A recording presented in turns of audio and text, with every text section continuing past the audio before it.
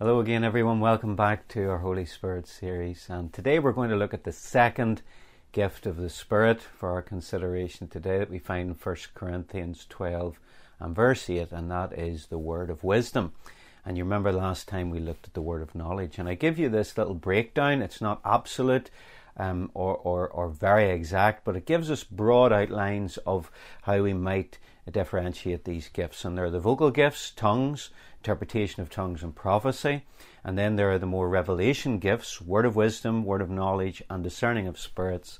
And then there are the power gifts, faith, healing, and miracles.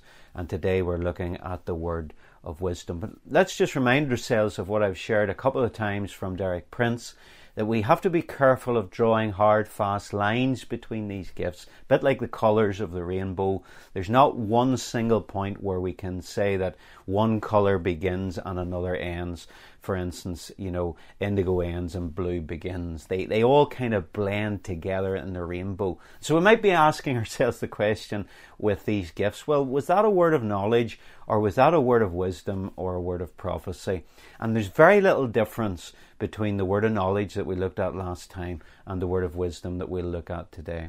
Let's also remind ourselves of something I shared last time, that there's no such a thing as a perfectly executed gift of the Spirit. 1 Corinthians 13, 9 and 10 shows us that we know in part, we prophesy in part, and we haven't come to a complete knowledge and use of these gifts. The gifts are perfect in and of themselves because they're from God, but we don't execute them perfectly. So we must use faith in this, we must take risks, and that being said, whilst we may fail from time to time, we always must be sure to be safe towards those that we're ministering to. These gifts have been abused so much within the body of Christ, and we want to make sure that doesn't happen.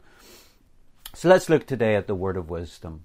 Just as we saw last time that the word of knowledge was a small part of God's complete knowledge. He is omniscient, all-knowing, and he shares a small part of knowledge to us that we couldn't know any other way.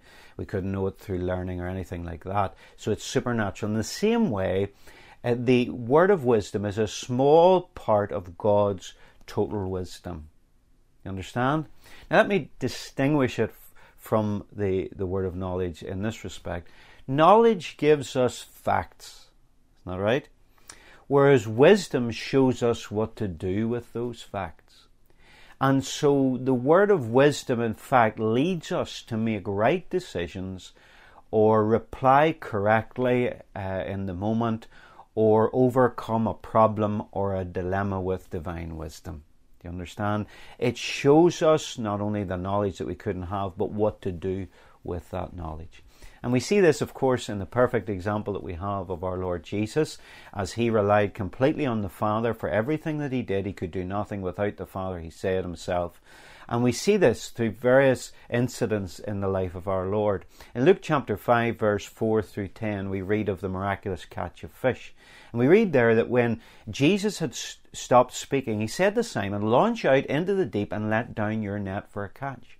And this was a word of wisdom that Jesus was given, and then he gives it on to Peter. And of course, Peter answered and said, "Master, we have toiled all night and caught nothing. Nevertheless, at your word, I will let down the net." And what Peter's doing there is drawing on his knowledge as a fisherman and his wisdom and experience as a fisherman. And he's saying, we've been toiling all night, and we know what we're doing here as fishermen, but we kind of recognize something special about you, so we need to listen to what you're saying. And when they had done this, they caught a great number of fish, and their net was breaking. So they signaled to the partners in the other boat to come and help them, and they came and filled both the boats so that they began to sink. And when Peter saw it, he fell down at Jesus' knees, saying, "Depart from me, for I am a sinful man, O Lord." For he and all who were with him were astonished at the catch of fish which they had taken, and so also were James and John, the sons of Zebedee, who were partners with Simon. And Jesus said to Simon, "Do not be afraid, from now on you will catch men." Peter falls at the feet of Jesus because he recognized this was a supernatural knowledge. He had knowledge and wisdom as a fisherman in the natural, from his own experience, but this was a supernatural wisdom that Jesus had spoken over him. And I want you also to see that there was conviction with Peter, and very often there's conviction comes with a word of wisdom, and it was very practical. They caught a great draught of fishes, But there was also supernatural guidance and wisdom that came out of this word of wisdom. In verse 10, Jesus said, "Fear not, from now on, Peter, you'll catch men." There was a guidance in this from God. And we find that this is the nature of the word of wisdom. Another example of this in the life of our Lord is Matthew 21, verses 1 to 7. And you remember it's the incident of the borrowed donkey. Now when they drew near Jerusalem and came to Bethphage at the Mount of Olives, then Jesus sent 2 disciples, saying to them, "Go into the village opposite you, and immediately you will find a donkey tied and a colt with her. Loose them and bring them to me. And if anyone says anything to you, you shall say, 'The Lord has need of them,' and immediately he will send them." All this was done, now mark this, that it might be fulfilled which was spoken by the prophet, saying, "Tell the daughter of Zion, behold, your king is coming to you lowly, and sitting on a donkey, a colt, the foal of a donkey." So the disciples went and did as Jesus commanded them. They brought the donkey and the colt, laid their clothes on them, and set him on them. So what we're seeing here is the word of wisdom arose because Jesus knew the Holy Scripture. Now he was listening to the voice of the Father that this Scripture of the prophet must be fulfilled right now, but he was hearing the voice of God, but it came through the filter of his knowledge of the Scriptures. And this is very instructive for us. The last time when we looked at the word of knowledge, we looked at least 7 ways that God might share a word of knowledge with us and we might receive those words of knowledge. But can I just say here today in relation to word of wisdom, and it applies to word of knowledge too, and all the gifts of the Spirit, we need to learn Holy Scripture. The primary way that God speaks to us is through His Word, the Bible. And a fundamental key to hearing God's voice is knowing the Word of God in the Scriptures. One of the main reasons for that is the basic law of computer programming, that input relates to output. And I know that God has given me verses of Scripture that I haven't even memorized or known, or truths in a miraculous way, but we don't want to be presuming upon that. We've got a Bible in our hands, we've got the ability to read them. Let's get the Bible input so that the Holy Spirit, when He chooses, can bring the output and put His hand on a particular sword of the Spirit, a word, a rhema word from God that we need at that particular time. And so here we see this word of wisdom being used to go and get the donkey in a fulfillment of the Scripture and the prophecy that Jesus would act on this as He went on into Jerusalem in the triumphal entry. So another we find in the apostolic age, the early apostles, whenever in Acts chapter 8, Philip is instructed to go and evangelize the Ethiopian eunuch. So we see here that this is not just something that's unique to the Lord Jesus Christ as the Son of God. This is something that the apostles and all their early disciples operated in as a gift of the Spirit. In Acts chapter 8, verse 26 to 30 we read, "Now an angel of the Lord spoke to Philip, saying, Arise and go towards the south, along the road which goes down from Jerusalem to Gaza.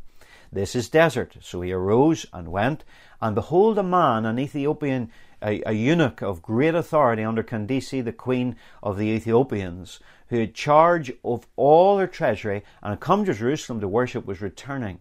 And sitting in his chariot, he was reading Isaiah the prophet. Then the Spirit said to Philip, Go near and overtake this chariot. So Philip ran to him and heard him reading the prophet Isaiah and said, Do you understand what you are reading?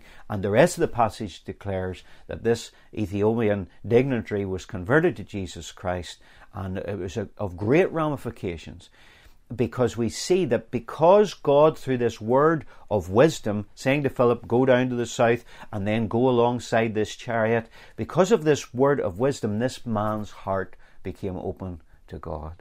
Let's not underestimate the power of receiving a word of wisdom.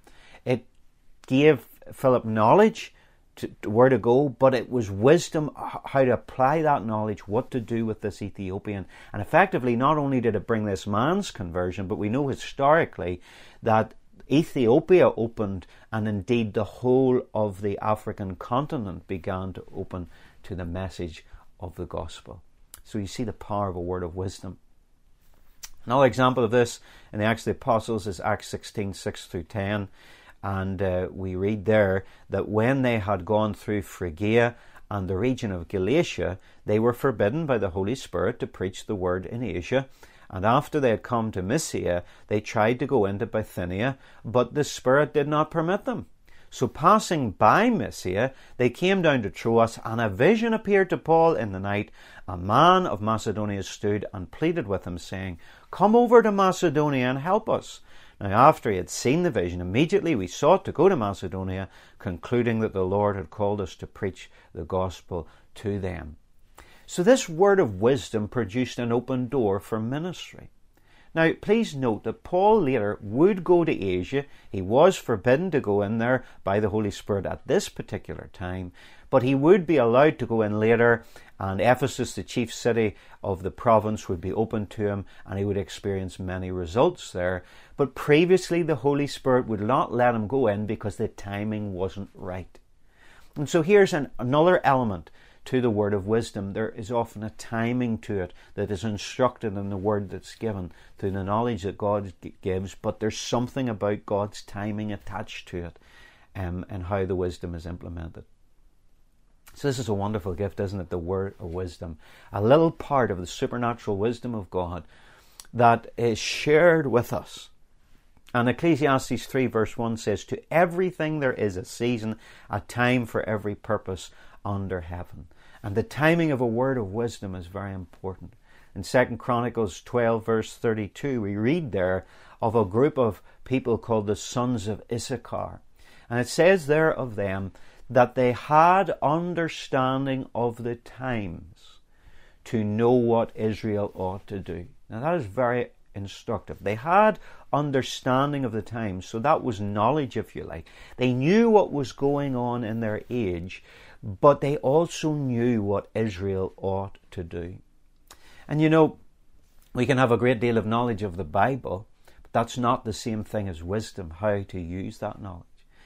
We can have God reveal certain things to us in knowledge to our minds and hearts and revelation, but some people are very unwise about how they go about using that knowledge. Sometimes they use it to puff themselves up. Sometimes they use it to direct or control or manipulate other people or throw power around in the church. That is not the way that the knowledge of God is meant to be used, and it's certainly not showing wisdom. Even in the age in which we live, where there's so much chaos, cataclysmic events are taking place. There are catastrophes all around with COVID and all various other natural disasters and famines and wars. And God can give us knowledge, but it's important that we are wise in how we speak for God and how we use that knowledge. The sons of Issachar had understanding of the times to know what Israel ought to do. Maybe you're here today listening to me and you lack wisdom. You need wisdom for your life, various areas of your life, decisions that have to be made, maybe wisdom for your ministry. Well, I've got good news for you, because this wisdom and this word of wisdom is not something that's given to an exclusive group of particularly gifted Christians in contrast to everybody else. But rather, James verse 5 of chapter 1 says, "If any of you lack wisdom, let him ask of God, who gives to all liberally without reproach, and it will be given to them." So God, who is infinite in wisdom, will give his wisdom to everyone, anyone who asks in faith, and he gives it liberally. He doesn't rebuke us or upbraid us, even when we make mistakes and we take wrong routes in our lives. He will give us the wisdom we need, but we have to come in humility and ask him for it. See, sometimes we're not humble. Sometimes we're puffed up in our knowledge, even our biblical knowledge, and we think we know everything. And very often that displays such hubris that we don't actually humbly come before God and say, "Lord, I need your wisdom. I need you to plot out my life and to show me the way that I must go." Now, can I just give a public health warning, as there ought to be with all the gifts of the Spirit? But where the word of wisdom and word of knowledge is concerned, and any a gift of this revelatory kind, we must make sure that it is never used to manipulate or control or overly direct a person's life in an abusive way. And this has been done over the years, and we must avoid this. We must not submit ourselves to anyone who is seeking to manipulate or control us, and we certainly should not do that toward another, even if we have divine knowledge or wisdom about their particular situation. If that's going on, I want to say clearly that there is another Spirit at work other than the Holy Spirit. And let me leave you with these wonderful scriptures, and I would encourage you to study these if you want to go deeper into what God's wisdom really looks like and how we share it with others. In James, the Epistle of James again, chapter 3, verse 13 to 17, we read about wisdom that is demonic, knowledge and wisdom that is demonic, and that which comes from above, that which is imparted by God and His Spirit. Listen to this in the NIV. We read, "Who is wise and understanding among you? Let them show it by their good life, by deeds done in the humility that comes from wisdom." There is a humility with wisdom.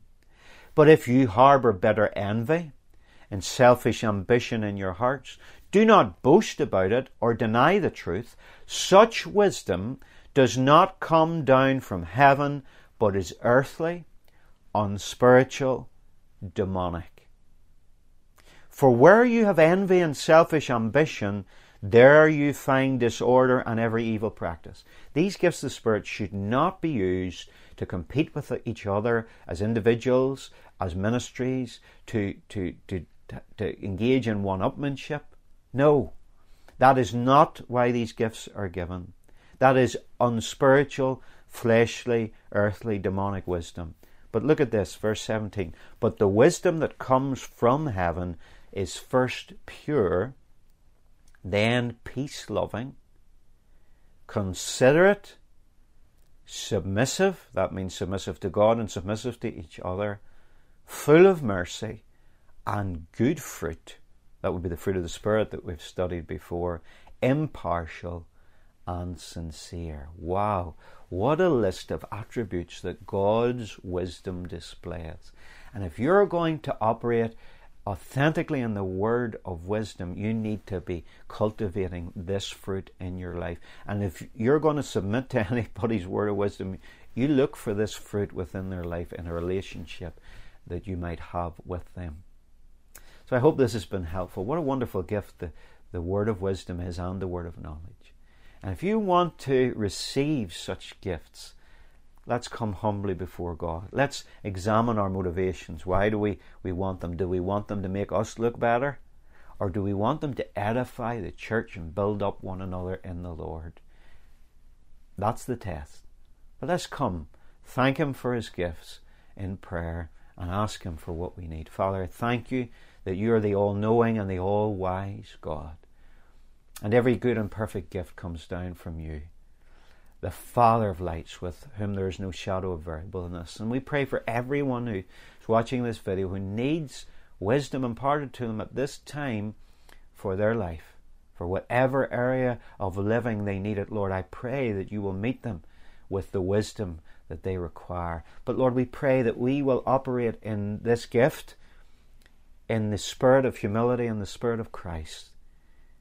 And certainly, Lord, deliver us from control and manipulation of others, and of doing that ourselves with any powerful gifts that You might give us. But let us use these gifts for the edification of the body, and to see open doors in the ministry of Your word, and to see open hearts to the wonderful good news of the gospel, that we might share things with others, that they'll be wowed not at our abilities, but at the wonder that God knows me, God loves me, and God understands where I am right now, and God is speaking to me in this moment. So Lord, we humbly receive whatever You want to give us. In the name of the Lord Jesus Christ we pray. Amen. God bless you. See you again next time when we'll be looking at the discerning of spirits. God bless you.